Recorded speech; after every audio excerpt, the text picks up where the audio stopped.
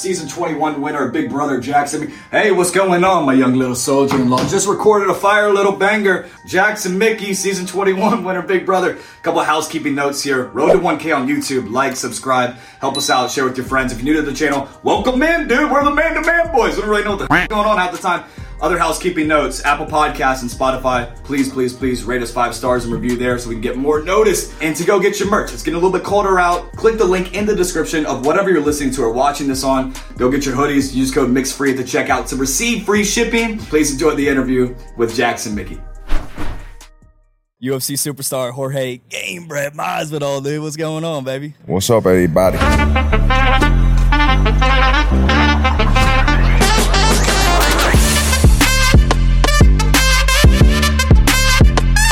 Alrighty, what up, everybody? Welcome into Man to Man Podcast. Today we're switching things up and talking man to woman. Please welcome on the show singer, songwriter, social media star Lauren Gray. We know you like the DJs. I am okay. $1.99 for a banana bag, bro.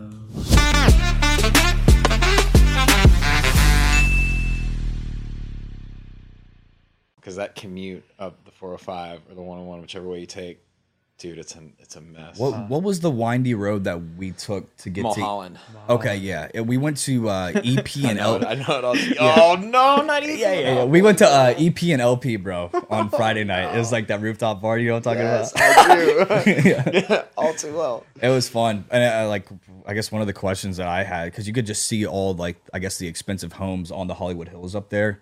And I'm just going to you, I'm like, I wonder what is going on up there, dude. And I'm sure just living out there. Bro, the spiritual warfare out there is real.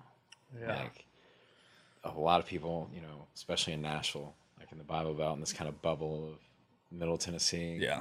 Like, this, that, the other, and like, it's just, it's just rumors. It's just, conspiracy theories. Like, no, bro, it's real. Yeah. The Illuminati's real. The witchcraft, the sacrifice, like the rituals. Is it actually, like, is the Illuminati real, bro? Dude, it's You don't think it is, right? I know there's something going on. I'm 100% like backed in. There's stuff going on in terms of like bigger than what the common person is. I don't know if it's essentially just the Illuminati, but there is something bigger. I rebuke all that in Jesus' name. Man. Yeah. It's a seriously dark world, and like especially the symbolism that we see is just kind of that tip of the iceberg, right? Because they don't hide. Like the devil don't hide, especially nowadays. Like, It's all over the place. Right in front of us. It's right in front of us. We were just looking at the sphere, bro. I'm sorry to cut you off with the sphere, like the AI stuff, and I'm like, yeah, it's right in front of us. So, sorry, go ahead. No, you're good. It's a wild thing, and especially it's so like when I first moved out to LA. I thought, Los Angeles, city of angels. Yeah.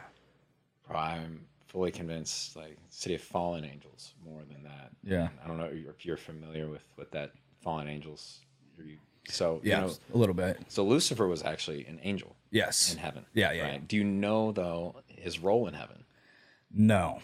So this is, a lot of folks don't. Do you know it? I do not. Let's get educated. He was the worship leader. He was a music composer. Mm-hmm.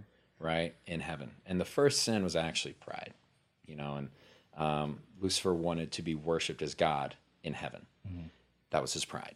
And it's wild because when you take a stop on that and think about, music, right? The Lord created music in heaven for the angels to worship him 24/7. Mm-hmm. And Lucifer just so happens to be the angel of music. Mm-hmm. Well, he's so good at deceiving, bro, like brilliant at deceiving. Yeah.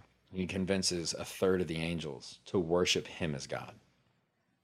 And the Lord is like, all right, Satan, you want to be worshiped like God? Fine, I'll give you dominion over the world that I created. Right. Until, I send my son back and I bring my people in for his return. You can have that. You and your deceived angels get cast down from heaven, thrown out of heaven onto the earth, right? Right. And, breed with mankind, this whole thing, flood the earth, the Nephilim, that whole story. Anyways, but my point is, kind of sidetrack, music is so important. And something I really it's one of the things that, my wife taught me and kind of opened my eyes to, was like the music we listen to, not just trap rap and this thing, like, the lyrics aren't bad, this, that, and the other, but like all music is inspired by something. You know, like not everybody loves to go do pottery and to crochet, but everyone has an ear for music. Yeah. Everybody. Oh, do you like art? No. You want to go, paint this? No. Yeah. Do you like music? Yeah, of course. Like who doesn't like music? Yeah. And it's inspired by something, right? And there's no such thing as neutral. Like it's either one or the other, good or evil. Like there's, Jesus tells us in the Sermon on the Mount, there's a broad path that is easy that leads to destruction and death. And there's a narrow path that is difficult that leads to life, and those who find it are few. Right. And so music especially, it's either glorifying the world, glorifying the self, which is like the first rule in the Satanic Bible, do what you please, or it's glorifying the Lord. So there is no such thing as neutral music. And it's inspired by either a demonic spirit, which is those fallen angels in that spiritual realm still on earth. It's inspired by something, or it's inspired by the Holy Spirit, the Lord. And so music is very important. It's one of the few things that doesn't require permission to have access to our soul. Like we listen to it and we're receiving it whether we realize it or not. Yeah.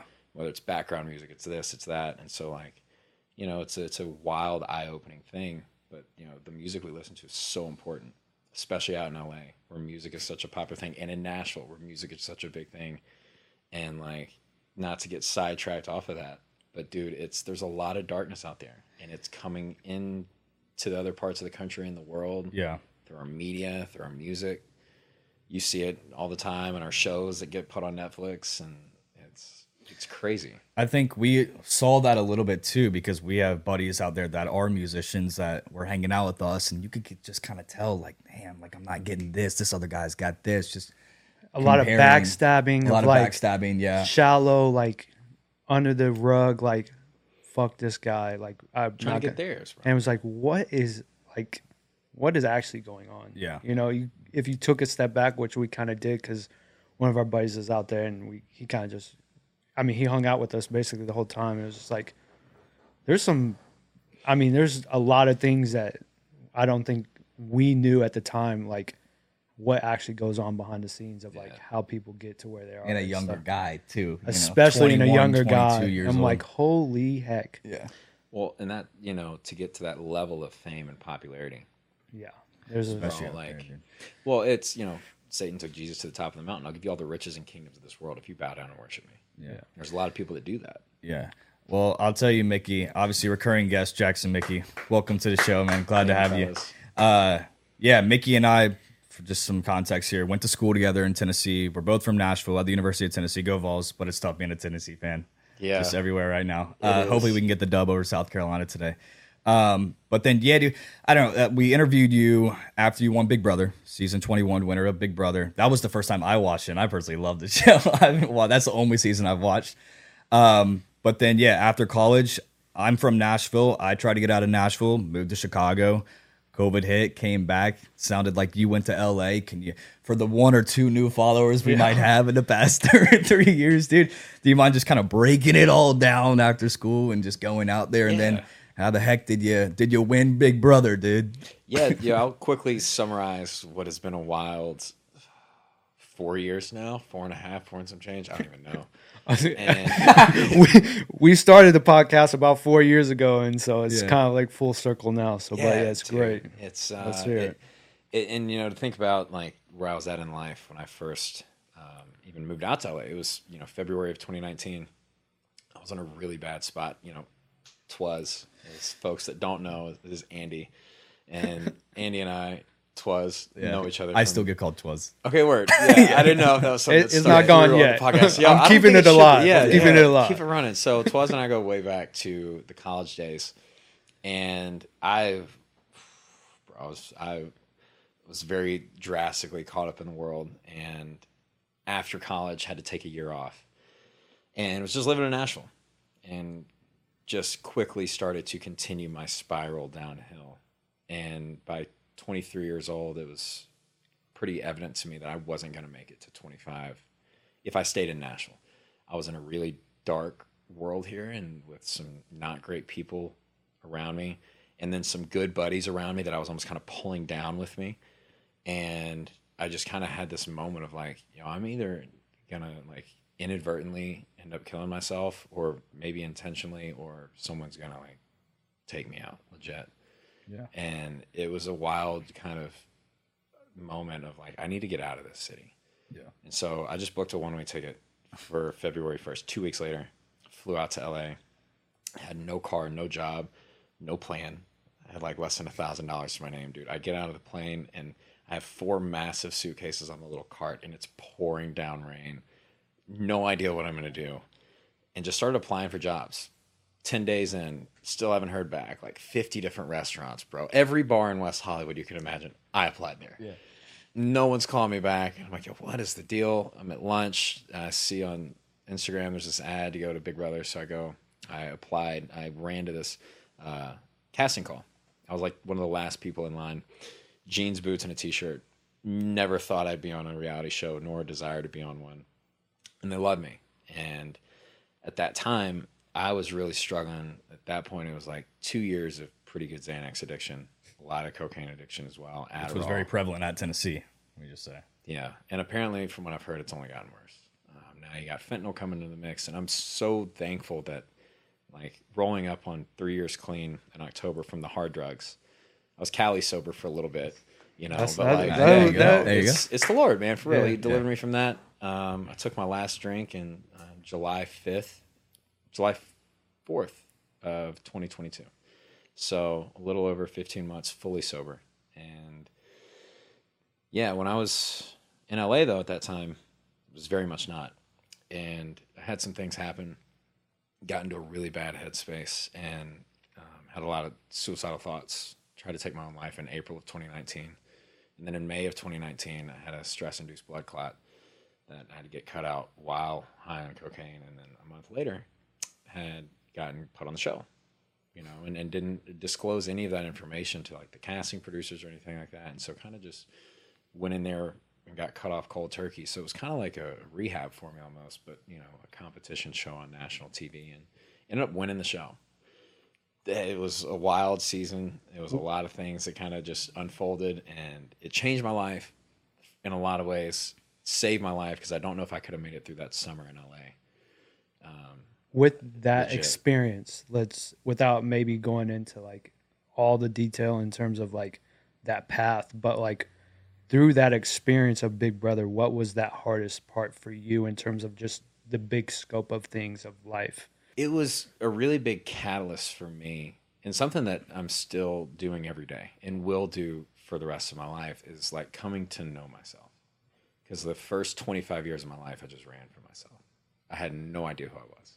I was a different person depending on who I was talking to, just to please them. And I was just a people pleaser. I wanted to be accepted, you know? And so for me, even the first, like, because when I got out of the house, I didn't actually like take a step back, pause, let me look at myself here. Where do I need to grow? Just got some bread. I just got, yeah, dude. I just got my checking account is full.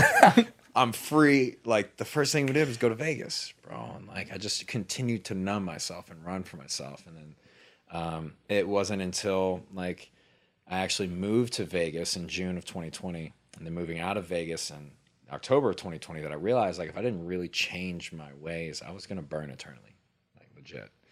And all that being said, what I'm even still going with, even just like last night, coming to know more about myself in the areas that I really need to grow and like need to mature and need to change and need to be honest with myself on.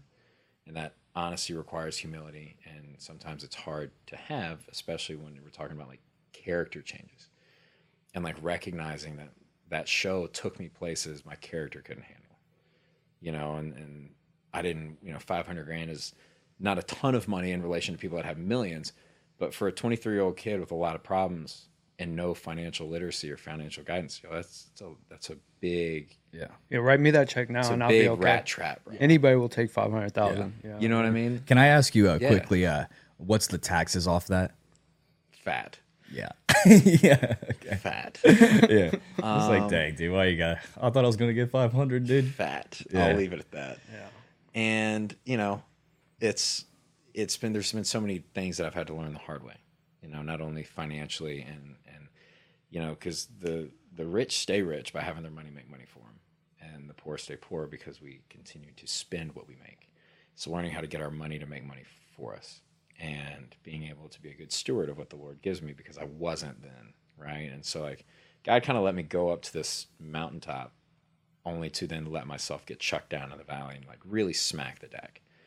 And over the like 2019 to 2022, I hit what I thought was rock bottom, but every time it just kept getting lower because I was just so stubborn and hard-headed, and I kind of needed to hit that, you know? And so the biggest takeaway from the show, I would just really say, is like coming to learn who I am, because that wasn't who I was on the show. That was just a shell of a guy who didn't actually have an identity, you know? And so coming to learn that and being around people that have helped me, you know, give feedback and this, that, and the other, but also just reading the Bible, you know, cover to cover, and really getting in the Word and coming to know Christ. Like that is where my identity's been found. And just taking a step back from social media, getting away from that. Because like 2020 hit and I had such a desire to just change my life and turn it around. I was like, I'm done living like this. And my intentions were right, but my execution was poor. And so I was just like, bro, I need to do less in public and say less in public and just like go into your cave. Just like go away, work on you, get off the grid for a bit. I was going to say on the show, though, like you got to give it. I'm always like, I'm a guy who looks for like these little small wins because I feel like me and you kind of have the same personality where I'm like, man, it's just not getting better. Just trying to find a win. I would say, though, you were like pretty strong minded going into that show in the situation that you were in and winning the show. Yeah. How do you do that? Real talk, bro. Like, what did you learn about yourself right there? Like, did you have little milestones in that 99 days? Be like, you know what? I'm going to just focus on the show here, but I also got like all this backdrop in my head. Yeah. Like, how does somebody do that? Well, so like the distraction of the show is what helped me get cut off from the different drugs I was hooked on, because there's so much taking your attention and there's so many stressors, right? But like the wild part was, you know, I'm on my season, you know, we're talking, the castmates are talking, they're stressing out, they're not eating, they're this, that, and the other, they can't sleep, blah, blah, blah, because of all the stress. Yo, the stress of that house was so much better than what I was going through in real life. Legit. It was like a vacation. It was like it was like, let me get away from the real problems I have. And so like what I was going through up into that, like even just the last month, I had the blood clot. 3 days later, the CEO of a music label hit me in his $140,000 Porsche, totaled my car, then suing me for over $250,000. 3 weeks later, I'm back home in Nashville filming my intro. I hit a Mercedes van, matte black wrapped, all these different things, personal stuff going on. And then I'm just in the show, disconnected, off the grid. So I was like, oh, this is great. I was like, I don't actually ever want to leave this house because then I actually have to go face these problems. So it was kind of like a fun little getaway. And it's really what helped me like work through it, was because it wasn't anything in relation to kind of what I was dealing with in real life and the mess that I had kind of put myself in, you know? So being very competitive and just wanting to win. Yeah. That was where I was like, all right, I'm just taking it 1 week at a time. I just got to secure safety. I just got to get through this week. Just kind of one thing at a time, which like, you know, in meetings, they tell you like, you know, 1 day at a time, just 1 day at a time. So it was like 1 week, let's just get through this week. Let's get through this week. Let's get through this week. And then before you know it, there's 3 of us left in the house. I'm like, yo, this might actually happen. Yeah. And then it did. What would you say your hardest week gameplay wise would be in Big Brother? And like maybe like at the last 3, because you did have an alliance. I'm just curious. Also, it's a television show that's filmed 24/7 too, so it's got to add more pressure. But like, what was the hardest week for you there? Yo, the final 5, bro. Final 5. Because like you weren't gonna. I didn't think you were gonna win that challenge. You know which one I'm talking about, where you were like throwing, I guess, the ball. Balls. Yeah, it was like the slingshot thing. Yeah, that one, and also the fact that like Tommy and Holly were up on the block, and like I was sitting there, I was like, I'm gonna go into Final 4, 3 versus 1. I was like, I don't know what is gonna happen, and that was when I then heard Tommy through the door. And that whole mess. That was so good, bro. That was definitely like, that was when I was really like, it's just like that cusp of, it's either I could win this show or I'm going home next week. Because like I just had HOH. No, I can't remember. I think it was the week before all There was 5 up there. I think I just won veto or something. Yeah. I can't remember. But nonetheless, I was like, I'm about to be in this house by myself. Mm-hmm. You know, and I was like, this is this is wild. And then they ended up, sending home Tommy, which still will never understand. That was a wild move, bro. From your perspective, in terms of like, I'm kind of like trying to focus on more of like a bigger picture of like life. In that situation, when you're down, let's say to the final 5 or the final 3, are you thinking to yourself at that time in your like headspace, like this is kind of like a new beginning, or like this could be a new path for me in terms of like, you say all this stuff that happened to you, like this or that or whatever. Are you in that mindset that you are in, like in the house? Are you thinking like, dang, I could be, a reality TV star? Or is it just more of like I don't know, at the time of like just being who I am, and let me just, once I get done, I'll deal with who I am afterwards? So interesting you bring that up. I was kind of keeping my composure in the house. The producers for CBS, I don't know if I've ever talked about this, but they would call me after like 6-7 weeks in, started calling me to the upstairs diary room, and they had a psychiatrist in there, and she started asking questions, and like what seemed to me, can't confirm, what seemed to me was like planting seeds and intrusive thoughts. And was at one point it was like, so, I just want to ask, what city are you going to be living in when you get out of here? Nashville, LA, your family's from Mississippi. Like, where are you going to go? And I was like, I don't really know. Wherever. And they were like, well, okay, we just want to make sure that we can get you a good therapist for when you get out of here, get you set up with somebody. So, we've had some people in the past, when they come out of the house, they can't really handle what's being said about them in a healthy way. We just want to make sure that you're okay. Do we have your permission to kind of set you up with that? And immediately my mind's like, what's going on? Yeah. Who's saying what? Why do I need a therapist out there? Why are you saying it like that? Are you saying this to the other house guests? Yeah. Is it just me? And I leave there and I'm like,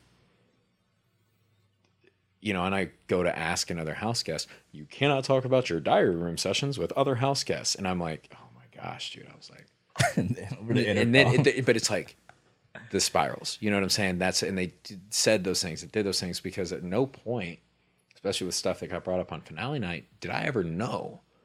I had no idea. Never crossed my mind. I never got like filled in on that. Like, hey, just letting you know, Twitter's saying this, whatever that, like, I was completely blindsided. Even on finale night, right before the commercial break ended, before Julie asked me some questions, they were like, came over the intercom, hey, congratulations, you two. Amazing job this season. You're going to get some tough questions coming up. Just answer them to the best of your ability. We're so proud of y'all. All right, we're going live at 5, 4. And I was like, all right, word. Yeah. Tough questions. And then Julie hits me and I'm like, what? Yeah. I had no idea. And so, that's where I'm so thankful that, granted, there are a lot of folks that love me, that support me, that, see the truth and see where I was flawed and also see where I wasn't. Because there's a lot of places that I was really wrong. I was very intense. I was rude. I was disrespectful at times. I was inconsiderate. There's also a lot of things that I wasn't. Shotgun to beer in less than 2 seconds. I forgot about that. I did do that. Impressive. I'll say it's impressive. But there was definitely some red flags. But there were some things I also got accused of that just wasn't true. Nonetheless, I couldn't have walked out of that house and had the entire country love me and been a reality star and sitting in this couch right here. Legit. Right. I wouldn't have made it pay maybe another year, too. And so I'm super thankful for it, because there was, yes, a lot of folks that loved me and supported me, but there's also like a big kick in the teeth. Was it all valid? No. But I needed it, nonetheless. And so in the house, I had no idea that was coming. In the house, I was just focused on like, dang, dude, I could actually I could get some coin. Yeah. Like, this is getting back. We could actually do some stuff with this. And then it just kind of went from there. What's your first like move after that whole show is over? Can you start, like, you win, what's next? Like, what happens My next? mindset at 23 was, I'm never going to work again. Right. You know what I'm saying? I'm never going to work again. Like, so naive to think that, like, influencing can actually be a sustainable career. And especially just given the things like what happened on my season, like, I'm not ever going to do reality TV again. And that's a blessing. I don't really have a desire to do that at all. I didn't even really want to do reality TV in the first place. I just wanted to compete. Just happened to be on TV. You were so good at it, which didn't make. I'm sorry, I know I'm just cutting you. No, Him you're just good. in front of the camera, like you would see this kid from Nashville, and it's like it looked like you've been in front of the camera a million times. Well, honestly, bro, part of that is like just putting on a mask in front of everyone that I waited on, everyone that I served on, everyone that I've been hanging around. Like, just really kind of putting on like an act in life. Yeah. You know what I mean? And so, like, you put me in front of a camera. Now, granted, also, you forget you're on camera really quick. You really do. Like, it takes maybe an hour, you know? Yeah. But my mindset was like, you know, I'm never going to work again. I'm just going to, you know, make these disgusting paychecks off of Instagram deals for the rest of my life. Like, We're looking for those. yeah, but you know what I'm saying? Like, there's a lot of money in social media. And I was like, oh, okay, great. You know, I got tiny little following. I was like, I can maybe make something with it, this, that, and the other. And then it just kind of seemed like I was getting, you know, one thing after the other. There would be like, this comes out or this comes out. Like, someone on my cast had this kind of thing, and I'm getting dragged into it. And it just kind of was like 1-2 punches, you know. And then COVID hits, and that's when, you know, me and a couple buddies were like, oh, we'll just move to Vegas. And then moving out of Vegas was like, okay, you know, I really need to get some things in order. And in March of 2021 was when I had gotten attacked by those 2 dogs, had a shoulder surgery in June, and I couldn't do anything. I was like, okay, I need to get a skill, right? Like, I need a skill. So I need to figure out. And so I was on TikTok, and this guy who's actually one of my mentors pops up on my For You page, like day trading and investing. And I was like, okay, I got some capital. I've got a computer. Like, let's see what we can do here, because I'm slinged up. Like, can't do anything. Sitting at the house doing sitting at the nothing. house. I remember Sahara. this phase of Mickey.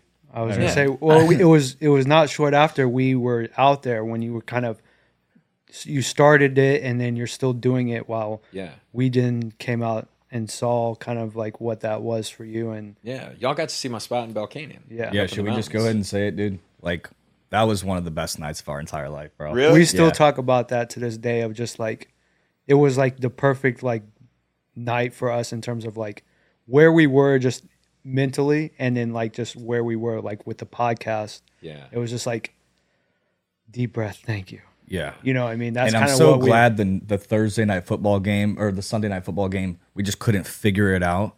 Because I was like, oh, well, what are we going to do? And you kind of just like made us food and just put us out on your deck or whatever. And I was just like, okay, so this is cool. Like, and we're in Los Angeles. we like, this hiked is up part the of Los Angeles. mountains a little bit. Caught the sunset. Yeah. Yeah. It was Wow. Was that Bell Canyon? Bell Canyon. Yeah. So that was my daily routine. That was what I did. I didn't watch TV.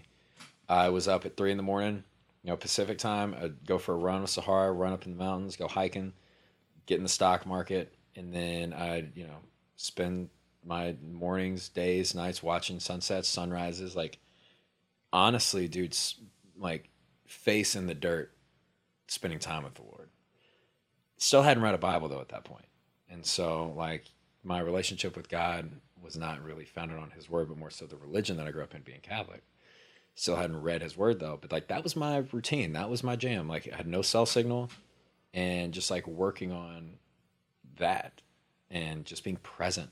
And, dude, that house, that location up in the mountains, single-handedly was one of the best things. It was like an oasis, dude, you know? And I'm so glad y'all got to experience that, too, because you got, like, a night of that, you know what I mean? And it's just, like, just healthy. Yeah. Just, like, release and just relief as well. And I think the biggest thing is, like, I'm glad it wasn't just like a, let's go stop by and see Mickey. It was like, let's just go over there for the night and just lose almost track of time in terms of, like, we left pretty late. If I remember correctly, and it was just like, we both looked at each other and we're like, we needed that. Yeah, You know well, what I mean? Mickey's in the kitchen for like 20 minutes or so. And I'm like, you got the big blankets on us too, by the way. And I'm like trying to like have a conversation with Liam. Like, yeah, so 20 minutes like talking. I'm like, so what you think about that, dude? He's like, I'm just like, you know what? It I'm is gonna what go it get is. some more of those the chicken that he's making in there with the barbecue Because it does sauce. get cold up in the mountains. Yeah, it does no, get it cold did. at night. So did you move? Then you were in Vegas. It sounds like for a little bit, and then you moved to Los Angeles at that spot. Yeah, and moved up to the mountains, and that was when I was like, okay. And that was when I also kind of, almost snapped on Instagram and like was like, I'm done. Cut everyone out. Fired managers, fired agents. Like went off the wall. Kind of like I can't continue down this path. Like I'm tired of being an influencer. Like I don't want to do this. And yeah, and then it was a little while after that. I think it was September, October. I get a call, and that was when I kind of got hit with some news, and I was like, oh, I might need to go back home, and didn't really know what I was going to do. Didn't know how everything was going to work out. And a good buddy of mine, Tony, had given me what's called like this fast track, and it's Genesis to Revelation in 90 minutes. And I'd never read the Bible. That fast track sat on my desk for like 4 months. And I get this call, and I'm looking over, and I'm like, I should probably read this. So I started, read it, finished in like an hour and a half. I read it 4 more times, where it kind of breaks down just like a quick synopsis of the Bible, start to finish. Read it 4 more times. I was like, all right, I'm ordering a Bible. And so I realized I was going to have to move out of this house, and I was going to have to go back home to Nashville. And so I'm in Genesis, slinged up, can't do anything, no job, no idea what I'm going to do, and getting all my stuff loaded up into a storage unit to literally go back home to Nashville with a one-way ticket, reading Genesis on the flight, but to live at home with my parents. And you want to talk about like humbling. And ultimately, it was a lot of poor decisions that led me there, and poor money management, and just winning $500,000 in front of 7 million people, to then having to go back home and live with your folks in the house that I grew up in, and like the room that I was in high school. Hey, Mom, I'm back. Yeah, legit. And like prodigal son. Yeah. So were you? Did you keep up with anybody from the show like right after? No. No, there was. The show is interesting because it's a game, but there's also people involved, and some of the folks really took things personally. And like I understand, and I also reached out to some and apologized. Wasn't accepted, so I understand. I'm just going to continue to work on me. And when I was at home, bro, I was so embarrassed, one, disappointed in myself, two, and realizing that like, I have no idea how I'm going to get myself out of this hole. I can't work. I have no arm. I have no money. I have no friends. I have my dog, and I'm going back home with my parents. In the city that when I left in 2019, I never thought I'd return to again. When I jetted out there, bro, I was like, I'm never coming back here. Yeah. No desire. And God was like, all right, yeah, you say that. I'm going to snatch you back and put you right back where you need to heal, where you need to grow. And dude, I went into a cave, dude. I changed my number twice. Yeah. And cut everyone out. No one knew where I was. No one knew I was in Nashville. Some people thought I was dead, dude. Like they would reach out, it's going green. They'd Instagram DM me. I wouldn't answer. Nothing. I was like, I can't see anybody. I don't talk to anybody. I literally was going to physical therapy and back. And all I did was read my Bible. That was my job. And day trade. Like I'd wake up, I'd get in the Word for a couple hours, and just read every day until I finished. So I've read from Genesis to Revelations, cover to cover. And had some other things happen in life, and broke all my rules that I have in place for day trading, my protective rules, my security, this, that, and the other. And, was like, I got greedy, one of the cardinal sins, and overextended my risk way too much, blew up an account. Yeah. And like, I was like, what am I going to do now? Like literally, what am I going to do? Mm-hmm. So take us through that in terms of like, you move back, you're still, have an injury, you're still don't know what you're going to do. What is that mindset in terms of, because I think when we saw you out there in LA, I would say your mindset was a whole lot different than what we saw on the TV show per se. Mm-hmm. And it had changed a lot from that point in terms of just like stepping back and not being, this or that or whatever people might hear on social media about, oh, that Jackson Mickey kid, whatever. What is that mindset for you when you don't have a job? You're still just, like you said, going to physical therapy and back home. Yeah. What is that mindset of like, in terms of what are you going to do? Like, did you have something planned, or are you still just taking it, quote unquote, day by day?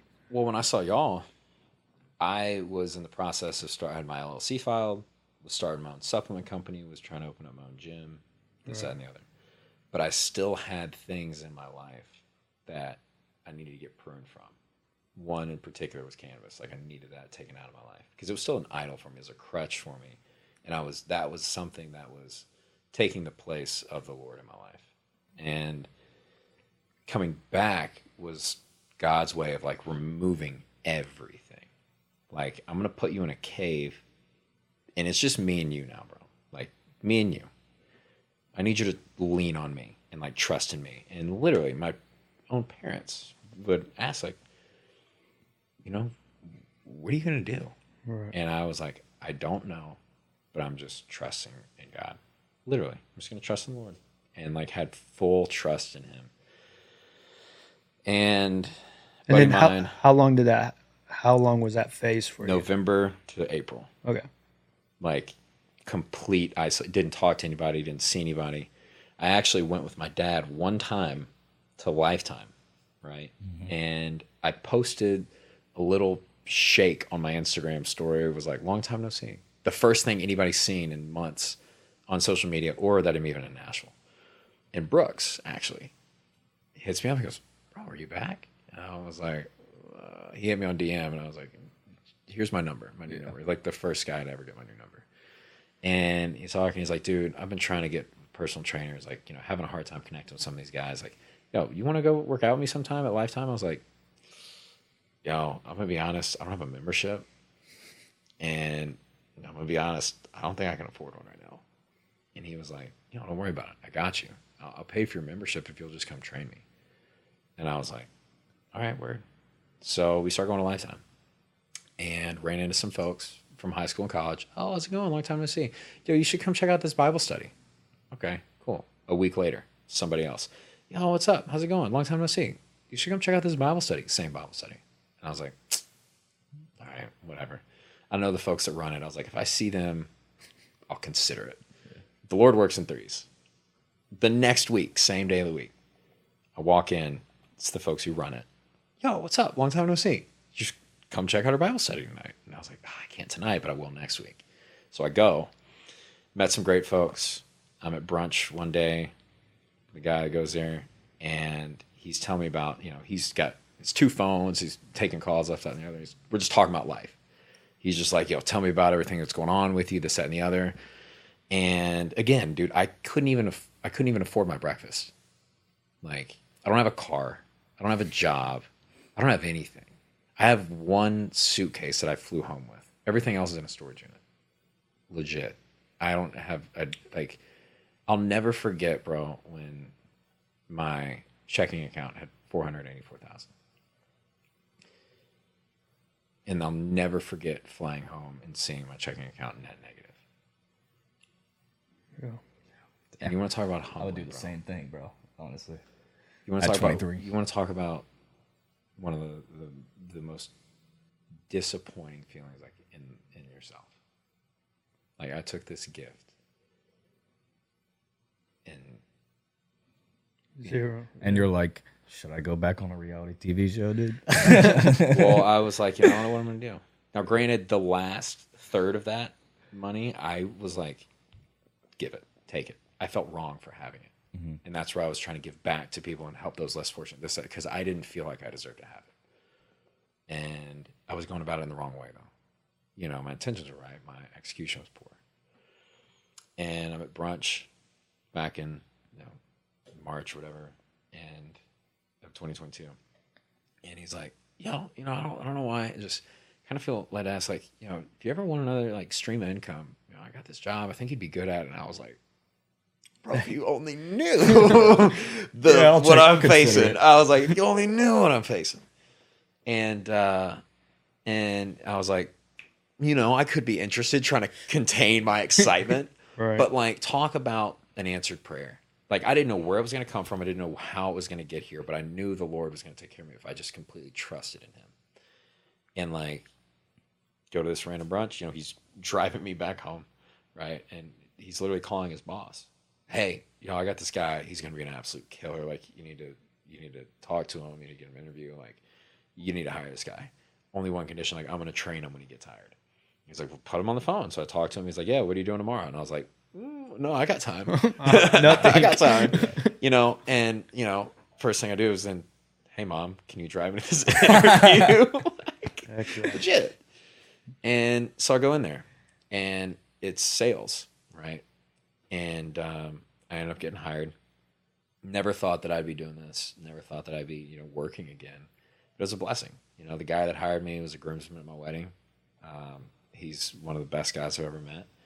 Strong believer. And it was an amazing timing for it because it allowed me to really do some things with my life and turn things around. But at that point, I was, just focusing on the Lord, and like, that was it.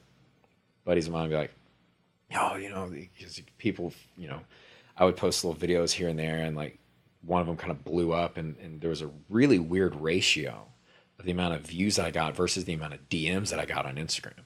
Like, hundreds of DMs.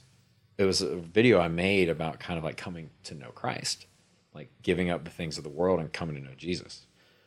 And like, all these quote unquote Christian girls kind of flooding the Instagram inbox. And I was like, dude, I want nothing to do with this.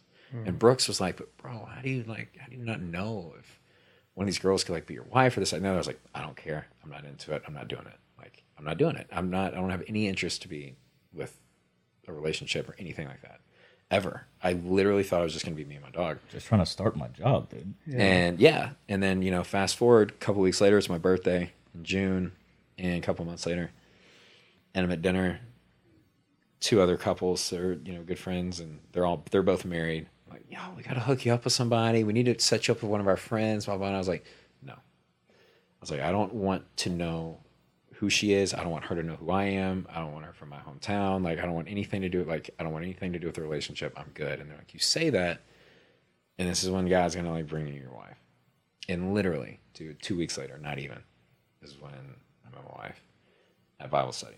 And it was like not an attraction in the sense of like a physical attraction. My soul, like my heart literally just felt drawn to her. And I was like, what's your name? That was the first thing I ever said to her. And it's been a blessing ever since. Caitlin and I, we've just been connected literally nonstop. And we just quickly became best friends and then fell in love with each other. And that's sort of been the journey ever since. That's been like, okay, working through these things, these holes that I put myself in, the Lord pulling me out, me doing what I need to, but also really changing my perspective on life and like completely leaving the old behind and like, behold, I'm doing a new thing very much, Isaiah 43. So that kind of situation has really been. That is a beautiful thing, man. Again, we always say this, we're just trying to get some Texas back. Hey, what's funny? And also congrats, in all seriousness. You got engaged, a couple months ago? We got married July 7th. July 7th. July 7th. Congratulations. 7-7. Here's something funny. When I was looking at Airbnbs for us to stay in at Sherman Oaks, I don't even know if I told you this. I was looking at a home out there that you had stayed at, that you had commented on as a review. No way. Yeah. I can't remember which one it was. I don't know this Do you know story. which one I'm talking about? Dude, that's wild. It was kind of that home out there on the hilltop by itself. And it was like a house right there. It was just like its house. But then there was like a guest house. And then there was maybe like a little swing area that faced over the mountains. Did it have a hot tub? Yes. Yes, dude. Yes. Beautiful house. Yes. I low-key want to buy it. Yeah. I low-key want to buy it. I was like, we should get that one, dude. We should get that one. Yeah, dude. No, that's hilarious. Yeah. Was one of the best weeks. Caitlin and I actually went up there. I had to go out for some work stuff. And I was like, hey, you want to come? Like, go see some of these mountains. So I got to take her around, like, we're, all LA and like. And that was close to where you stayed at too, right? It was in the canyons up there. It was one canyon over. Yeah. So I lived in Bell Canyon. This was like Topanga Canyon. Very close proximity, to the point that like in that house when we were staying there in the Airbnb, I would actually physically run on my morning runs to Bell Canyon and then back. So it was that close. It was like 2-3 miles. Yeah. Because there's not really many houses in the neighborhood I was living in. It's an Airbnb. You remember like when y'all Oh came? yeah, it's Fat cat houses. pretty secluded. Yeah.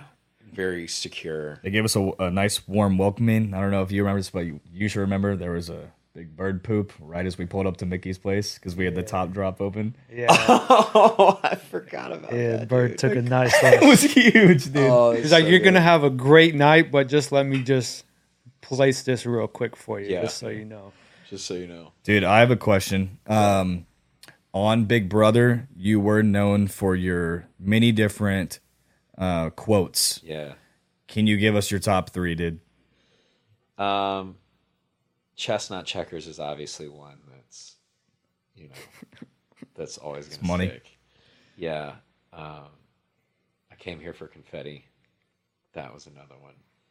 And then I'm trying to think of what another. I mean, I had quite a few. And honestly, dude, I haven't watched my season in a minute. Yeah. I'm trying to think of the third one. What a third one would be. Big watermelon guy, too. Huge watermelon guy. I actually just cut up 2 last night. Legit, in our Tupperware. I remember, dude, like right after the show, you made like how to cut a watermelon tutorial video. And also how to pick one, too. Yeah. How to pick one popped off. I don't know, because I guess people don't know how to pick good melons. Yeah, I guess how can you tell like the difference between watermelons? Yeah. How? Oh, well, so I thought you were asking, but I'll be happy to elaborate. Yeah, So yeah. you look for you need a big, strong yellow spot. You want some dark green stripes. The wider, the better. Big green yellow spot. And then you got to knock. It's that ear test, that sound test. And what are you listening for on reverberating, that? like a dum, dum, dum, like it kind of reverberates through. And I think the last time we talked, y'all were asking about like what items would be in my fridge, and I had just really gotten into mango. Oh, okay. Mango's good. I've been ever since, dude. Have not stopped on the mango. I now know how to pick them. Okay. So I don't have to get the pre-cut anymore. I prefer actually to get the ones that I cut myself, like the real mangoes, because you just get more. Yeah. But I put Kaylin on to mango too. She loves mango now. But yeah, man, watermelon and mango are like 1-2 punch. What do you like? I was gonna say I think I've been on, which it's not really I guess it is a thing, but like the cucumber water is one Yeah. of my things now. Like I was drinking tea for the longest because I love tea, just like unsweet, just raw tea. I would prefer Like that. Ghost? I do like Ghost. Yeah, this Bubblicious flavor, not to Yeah. cut you off. Yeah. But I'd try it. yeah, I'll take it. Yeah, let's do it. It's okay, Ghost. So this Shout out to Ghost. Shout out Ghost. We'll look for some sponsors here if you want. But so this flavor in particular is a summer flavor, and I got it from the gym that I train at over Carbon Performance in Franklin. Cheers, Bubblicious, and I was like, they're almost out of stock. Oh, damn, that's good. I don't. tastes like the gum. It tastes like the gum. It's so good. Yeah, that's good. I like that. It's bomb. So are you now? Are you like fully recovered with everything? Like Yeah. your shoulder's good, and Well- you're like working out, and it sounds like you're married, you got a good life, and even though I don't really want to be back in Nashville, I was the same way when I moved to Chicago, dude. And then Yeah. COVID, I was like, God, dang it, dude, I was trying to get out of this city. But I love Nashville, and obviously we're living in the city of cranes now. But Yeah. do you like being back? I do. It's interesting about the whole shoulder situation. So it's never going to be the same. Like the amount of work that got done on there, and my training has then drastically changed. But in a good way, because like it's really helped me connect more with myself. I can't push the same weight. My range of motion is limited, so it's really forced me to get creative and kind of work on my mind muscle connection to protect the shoulder joint. And I'd been unprofessionally training people, like personal training, for over 7 years. And so, especially being out in LA, learning from a lot of guys in the fitness industry, some very knowledgeable dudes that understand the biomechanics of the body, and being able to translate that into my own self, but also to other guys as well. I was doing that at Zoo Culture, in LA, and now here at Carbon Performance in Franklin. And dude, the gym setting is such a place of, it's such a breeding ground for vanity and pride and anger and lust and all the things that like I'm guilty of in my life. But there's such a void of like laborers in that field for the kingdom, for the heavenly kingdom. And so, dude, I pray every day with an expectant heart that the Lord will cross my paths with someone who needs him through me. And in the last year and a half alone, over 100-something guys that I've met, that the Lord has just reunited us. And in that gym, being able to talk with them, being able to get to know them more, being able to give them somewhere to talk and to vent. And a lot of guys that have similar problems that I struggled with. So I don't necessarily have my own desire to be back in Nashville, but I see every day that there's a reason why I'm here. In my line of work, in sales, the amount of people that I've met, some guys, in their 40s and 50s that have prodigal sons, struggling with addiction, haven't seen the house in a couple of years, haven't heard from them, this, that, and the other, asking me questions, needing advice, kind of looking for answers. How do I love him? How do I, get him home? And some amazing folks, some, mentors and such. Like a couple of my customers actually got invited to our wedding. And so Nashville, where I'm at now, I never thought I would be. Very different than the Nashville that I grew up in, that I was partying in. I never go downtown. I live down in Spring Hill, so like 45 minutes south. Like, let me get away from everything. But I do know that the Lord brought me here for a reason. I don't know how long this season will be. I don't know if I'm going to stay here long term, if Kayla and I are going to go down to Florida. Her and I both have a desire to go more into ministry and to really just kind of help in that way. When and how that looks, we both know that we need preparation for that. And so that's another reason why I'm just like taking a step back from things on social media and this, that, and the other, and just trying to really just get worked on and put in work in private and away from everything, and just focus on my marriage. I've never been a husband before. I've also never had a wife before. And so learning a lot about that, learning a lot about myself. And what I was talking about earlier, you were like, what's the biggest takeaways in this, that? And I was like, I'm still have that takeaway about learning myself. Right. Kayla and I had a conversation last night, literally, where she's bringing things up and talking to me about stuff that I'm needing to hear, and also kind of do some reflection. I'd be like, yeah, I totally see that. I need to work on the way that I say this, or, even just replies and stuff like that, that men and women operate differently. And how can I be better for her, and how can I be better for those around me by learning about myself more? I was going to say, we'll do a couple more, but the one question I have for you in terms of reflection in looking back now that you are back in Nashville, for people that maybe you've known or were friends with that you aren't friends with now, and they don't really look at you in the same light, or maybe they do have this mental picture of you of like, oh, Jackson Michie, I knew him back, when you were younger and what you got into and stuff. How does that creep into your mind of like a negative light if you meet somebody or you see somebody that you were friends with back in the day and they don't really talk to you anymore or something like that? Does that ever like hinder your like thought process of like, if I do happen to run into somebody and they only knew me for what I was and not the new picture of who you are now? That's a fantastic question. And there's a couple folds to it. Because even when I was super toxic coming out of the show, I was accused of things that weren't true. Right. There were things that were true. Again, I've run those down where I really need to make some changes, especially like in my intensity, my aggression, the way that I spoke. But there were also things that I got accused of that wasn't legit. And for a little while, bro, it really messed with my head. Right. Like, I just wanted to scream on the mountaintops, like, I'm not racist. I'm not racist. Like, I didn't say anything. Like, and everything that was brought up was, Twitter talk and assumptions and this, that, and the other. Like, nothing ever happened or was said. But there's still the way that cancel culture happens.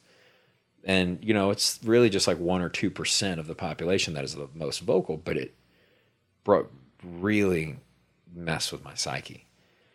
And every time I saw somebody in public, hey, are you Mickey from Big Brother? The first thing that went through my mind was like, what do they think of me? Right. Do they think this? Do they think that? And I would catch myself almost like just running my mouth, trying to prove that I'm innocent. Right. And then be like, dude, what are you doing? Like, they just asked for a picture. You've been talking to them for 10 minutes about how you've been wrongly accused of that and the other. Yeah. So it was really tough. And that same thing applies now. But that time in the show is what really helped me be at a place where now it doesn't affect me at all. And the other aspect of me not being affected is because my intentions are not for anyone around me. And I don't care really what anyone thinks. Like, my heart is to be better for the Lord. And what someone thinks about me when they see me, or someone from my past still thinks that I'm doing this, that, and the other, they're not going to be the one who judges. You know what I mean? And the Lord sees my heart posture in that. And at first, when I came out of the show, my desire was to, prove people wrong. Like, I'm this, I'm that, I'm the other. And that's where I was like, I'm putting all this aside. That's why I kind of took a step back from social media and this, that, and the other. And I was like, I don't care. And I see people now, especially people I knew from high school and college. And, a couple of years ago, that thought might have come into my mind. Now I'm at a place where it doesn't really faze me, and it's a genuine sense of like, hey, it's good to see you. I love you. And I just pray that when people see me, they will see Christ in me, and that just speaks for itself. I don't have a desire or a thought of, what do they think? Do they still remember this? Do they still remember that? Like, they probably saw me this night at this event, doing this. It's not what I'm doing anymore. Would you say people hold grudges more than they should? Yeah, dude. And to be fair, I've sent quite a few apologies to people. Past relationships, guys, that I felt like, the Lord put me in positions of leadership. And even before the show, being a pledge trainer, being the social chair of the fraternity, this, that, and the other, like, where was I leading people, bro? For real. In the basement. And into the same flames that I was walking towards. Yeah. And like straight up seeing some guys and be like, I'm sorry. Yeah. For the influence that I could have had. Do you feel like you're like, you get too down on yourself though, to a certain degree? Not really. Because we didn't know what we were doing in college, dude. Well, my thing is like, it's not like I'm mourning and I'm so sorry, but I do feel obligated to like, hey, I just want to apologize. Just acknowledge that I messed up. Yeah. And get that out and then move on. Yeah, there's no excuse, just acknowledge it. And just acknowledge it. Like, especially there's some people more than others. It's not like everybody, hey, we partied once in college. I'm so sorry for this, that, and the other. Right. No, these are guys that like I was really close with that I was like having a negative influence on. You know what I mean? Or, past relationships where I didn't really handle things well. And like, hey, I'm sorry for that, and you didn't deserve that. And, other times just kind of internally taking recognition. And, sometimes some people have had to vent to me. And there was a times I'm like, I didn't really, that wasn't my fault, but whatever, I feel you and I'm sorry. Yeah. So it's just part of the healing process. I think we're all at an age too where it's like, dude, if you're like focused on like what this person did in the past, like why are you thinking about that? Just kind of like everyone's in our own state of like focusing on our career, getting married, buying homes. For me personally, I'm trying to figure out how to like smaller my circle, make my circle smaller. But I'm such a people person. I feel like I'm somewhat like you. Liam and I are total opposites. This guy just likes to chill by himself, and he's an only child. I'm an only child. I got to go hang out with people. But I have groups here in Nashville, like, I already know what they're doing. They're going to go to Broadway, or they're going to go to another bar down here. And then I'm just going to end up going to bed at like 3 a.m., dude, and feel like crap the next day. Well, and I was that same way. Now I'm at a place like, dude, I'm a homebody, bro. Like, I wake up, I go to work, I go to the gym. Like, I go home. Yeah. I'm a homebody. I'm now on the other end of the spectrum because I used to be like, I was never at home. If I was never by myself. I had to be around people, this, that, and the other. And like you said, bro, we're all growing up. We're at a really weird age of those mid to late 20s. We're creeping up on 30. We're not really the same teen 20-year-old degenerates we used to be, and like everyone's kind of at different levels of that and growth. But I knew that I couldn't make any growth, especially in a city like Nashville, if I stayed doing the same things with the same people. Like I had to completely remove that from my life, you know, and the people that I was around also needed me to do that because I wasn't impacting them in a great way either, you know? Yeah. Anything on that, homebody?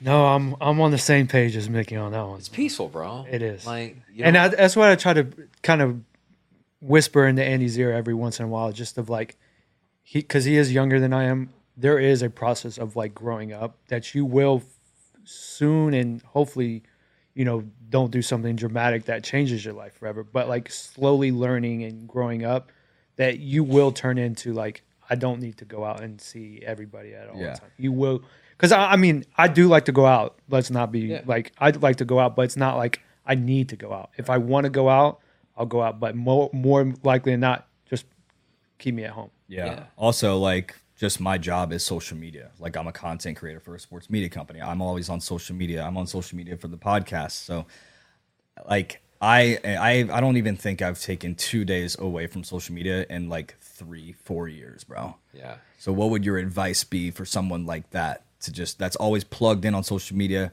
Everyone wakes up, rotates the platforms, and then that's how you start the day. Yeah. Do you have any advice on? Dude, crazy. So, I actually have this phone case. I'll show you. So I've got this phone case that covers my screen intentionally, right? This phone is amazing, and it is direct access to the world, right? Who's the prince of the air, and who's got dominion over this world? My mornings start with, one, I don't allow myself to look in the mirror. I don't allow myself to check my phone until I've spent time in prayer with the Lord and in the Word. Those are my rules, because even when, after I gotten, you know, clean and sober and different things like that, my physique was still an idol, right? And there was vanity there. And I refuse to let my mornings start with that. I'm not going to fix my eyes on myself and allow that to come back into play. I'm also not going to get in the world before I get in His Word. And we are the most pure we're ever going to be again in the morning. Tomorrow morning is your most pure state you'll ever have again, because guess what's coming tomorrow? More pollutants, more stresses, more things. Tomorrow morning is the most pure state you're probably going to have ever again. Because who knows what tomorrow brings? Mm-hmm. You know, Matthew 6, don't stress about tomorrow. It's got enough stress of its own. Just focus on today, right? So for me, my process has been for almost 2 years now. Like, I wake up, hit my knees, get on my face, pray, get in the Word, and then I'll check my phone. I got to put on that full armor of faith, right? And I don't know where y'all stand in terms of, I don't like the word religion, but it's relationship with Christ, and it's not my place. You know, I'm not going to judge. I love both y'all so much, dude. I love y'all so much. Regardless of whatever y'all do or don't do on your time, does not change the love that I have for you. But if you're asking for advice, and you're asking, you know, starting your mornings, dude, the world is so deceiving. The world is so deceiving in terms of satisfaction and acceptance and joy. There's no real joy in the world. And there's no real peace in the world. There's no real satisfaction in the world. All of it is fleeting. It's little quick doses of dopamine. Who liked this? How many shares do I have? How many comments do I have? How many followers do I have? This, that, and the other. There's a spike or there's a plummet of both. You're starting your morning out, and what I used to do the same, roll over, check Instagram, roll over, check TikTok, roll over, check Snapchat, this, that, and the other, which deleted Snapchat a while ago, one of the best decisions ever. And it was like, okay, I'm starting my day out in the world. We are destined for just a struggle that day if we're not truly starting our day out in peace and quiet. And like, so my morning routine, I wake up, pray, I get in the Word. Maybe I'll check my phone, but typically I'll go downstairs, I'll chug a half gallon of water.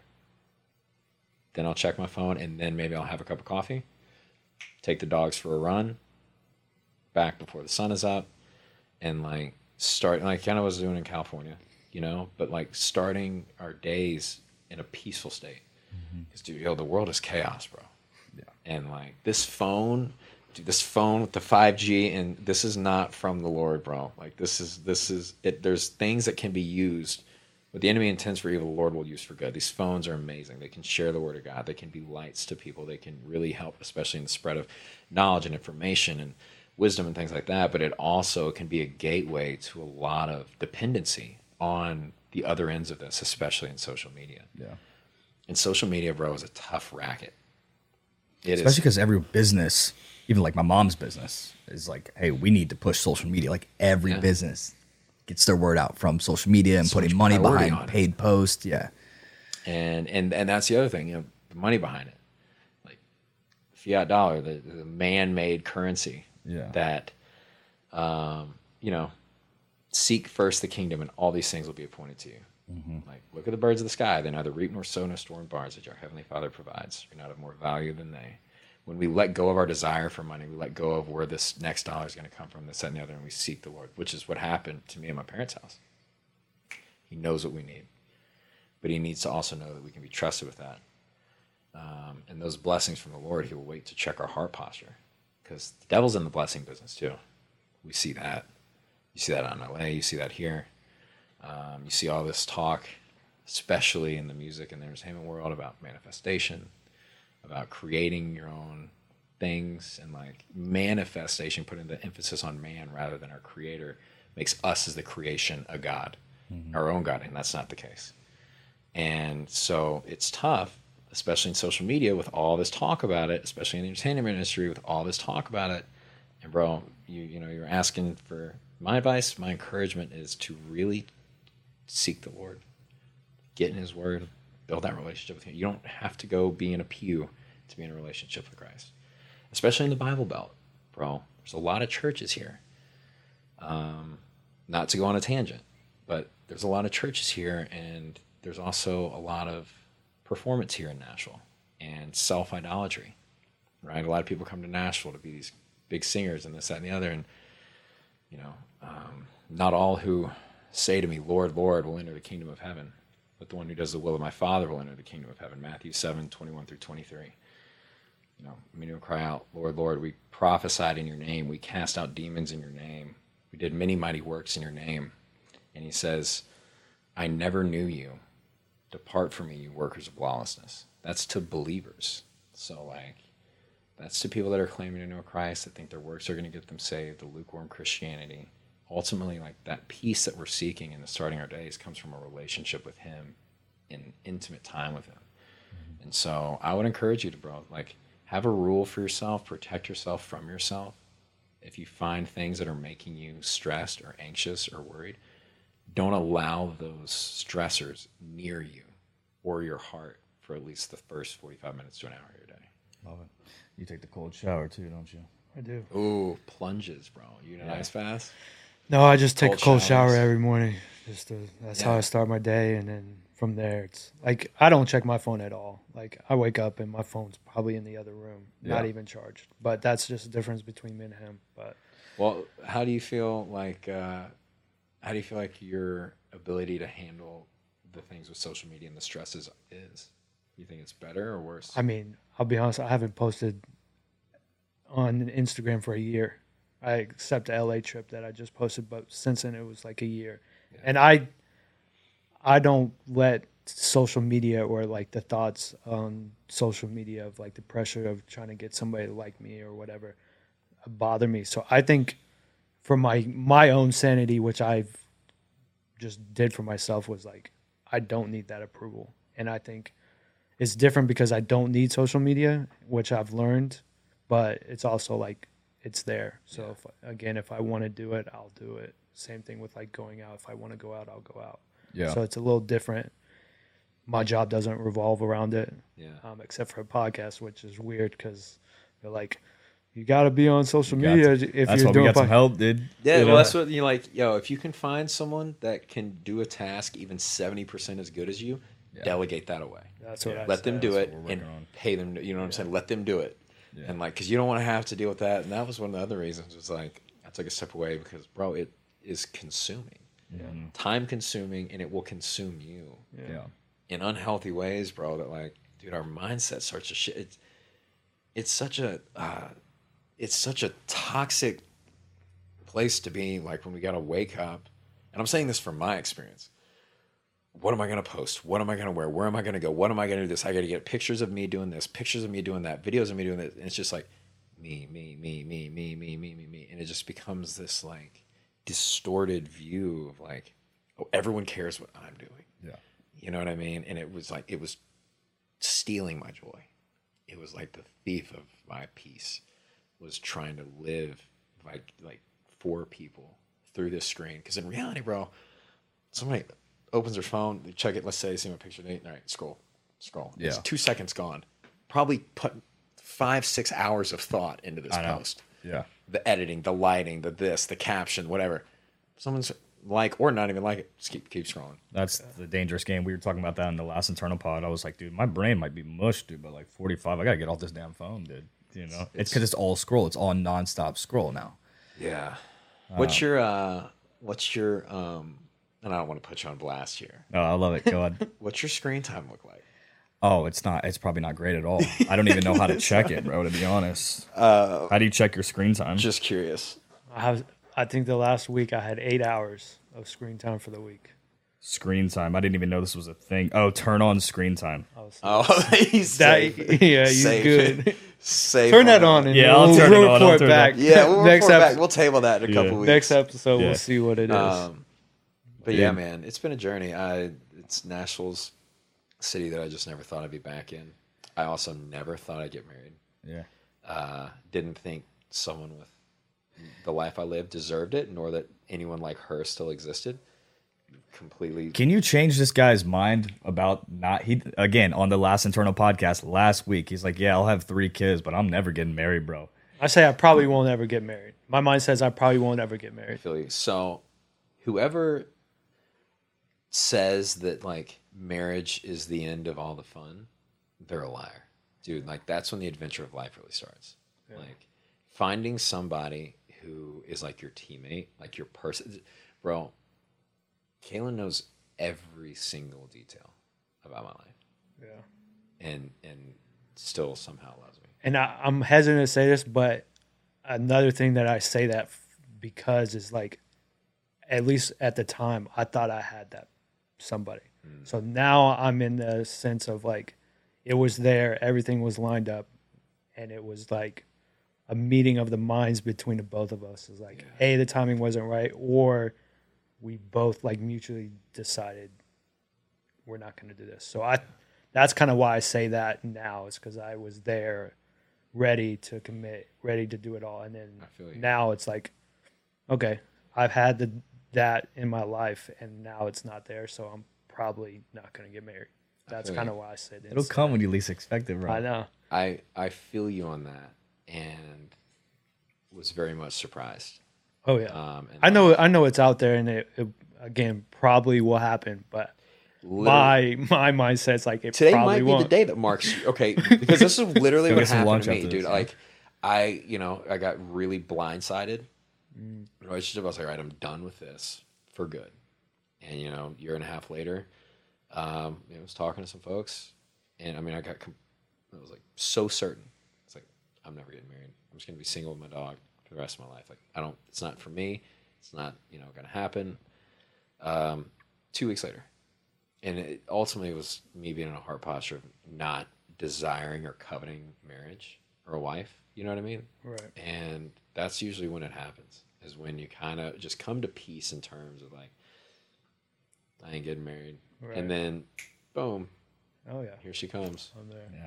Dude, Mickey, thanks for coming on, brother. We asked this at the end of every single one of our interviews. This isn't even an interview, dude. Just welcome back on the podcast. Yeah, it's always good seeing you. Man to man, what is the key to success? Key to success. Man, I truly believe it's a relationship with Christ. He will, like, that's where identity is found. That's where he'll take us, you know, and whatever like kind of job we're in, we're always, you know, able to be vessels. We're able to be obedient. We're able to labor those fields and like to do his will. And the success from him will come, and that's what will last, is that eternal, everlasting life that we are hoping to receive, you know. And yeah, man, it's that, and just, I think, loving unconditionally. Like, that's the other part, is loving everyone unconditionally, as we're called to. That's You tough. know, especially our enemies or those who have done us wrong. Loving through disrespect, which, random plug here, unaffiliated, not a sponsor, but a great read. I wish I would have read it when I was single. It's called Love and Respect. Check that out. It will teach us, it taught me, there are times when you read it and you're like, oh yeah, you know, she does this or that, but 99% of it is more like, oh, this is what I do. It's written by a guy and his wife. He's a pastor. They've been marriage counselors. They've been married for over 50 years. And it's based on scripture, but it talks about Ephesians 5, where, you know, husbands are called to love your wives as Christ loves the church. It's an agape, which is the Greek word. Agape, like an unconditional love. And wives are called to respect your husbands. What happens is, women, maybe we act in a way that seems unloving, and they then act in a way that acts and seems disrespectful to us. Women come and operate off a place of love, and men operate off of respect. So when we feel disrespected, it's hard for us to love through that. And when they feel unloved, they often act in a way that seems disrespectful. But that translates into relationships with friends, with guys, with other people. Like, and I think back on my life, how cold I get when I feel disrespected, or how quick I am to cut people out, and how many potential bridges I burned, or how many things that I could have handled better if I would have just loved unconditionally and had trust that it's all going to work out. Oh, this fell through. Great. Thank you, God. Oh, this person left my life. Amazing. Thank you, Lord. Like, similar situation, you know, that you're talking about. That's a blessing. You know what I mean? Every time I've gotten my teeth kicked in, blessing, bro. And just loving unconditionally. Like, that is something that will carry us through life, and that, like, it's tough to do, but I think one of the other keys to success. And it's tough for men because we don't really operate from that place, you know? Yeah. Get frustrated too often, dude. Yeah. Bro, Just gotta relax a little bit. It's not easy. Well, Jackson, Mickey, man. Yeah, I appreciate it again, man. It's good seeing you coming back to Nashville too, man. Yeah, dude. We'll have to hang out and go get some lunch or something sometime soon. Bro. So. Hey, we'll go to Frothy Monkey. Yeah, I know. It's a staple. We'll get some. I go up to Mount Juliet through Thursday mornings. If you ever want to get another cup of coffee, bro, I'm down. Yeah. Are you back in Nashville? We'll leave that. 'Cause TBD. we're gonna probably come out next week with some big news. So yeah, Nice. leave you on a little yes. cliffhanger. There you go. I love you Cool. both, man. Yeah. Thanks. I appreciate it, man. Thank you, bro. Yeah, Appreciate see you, man.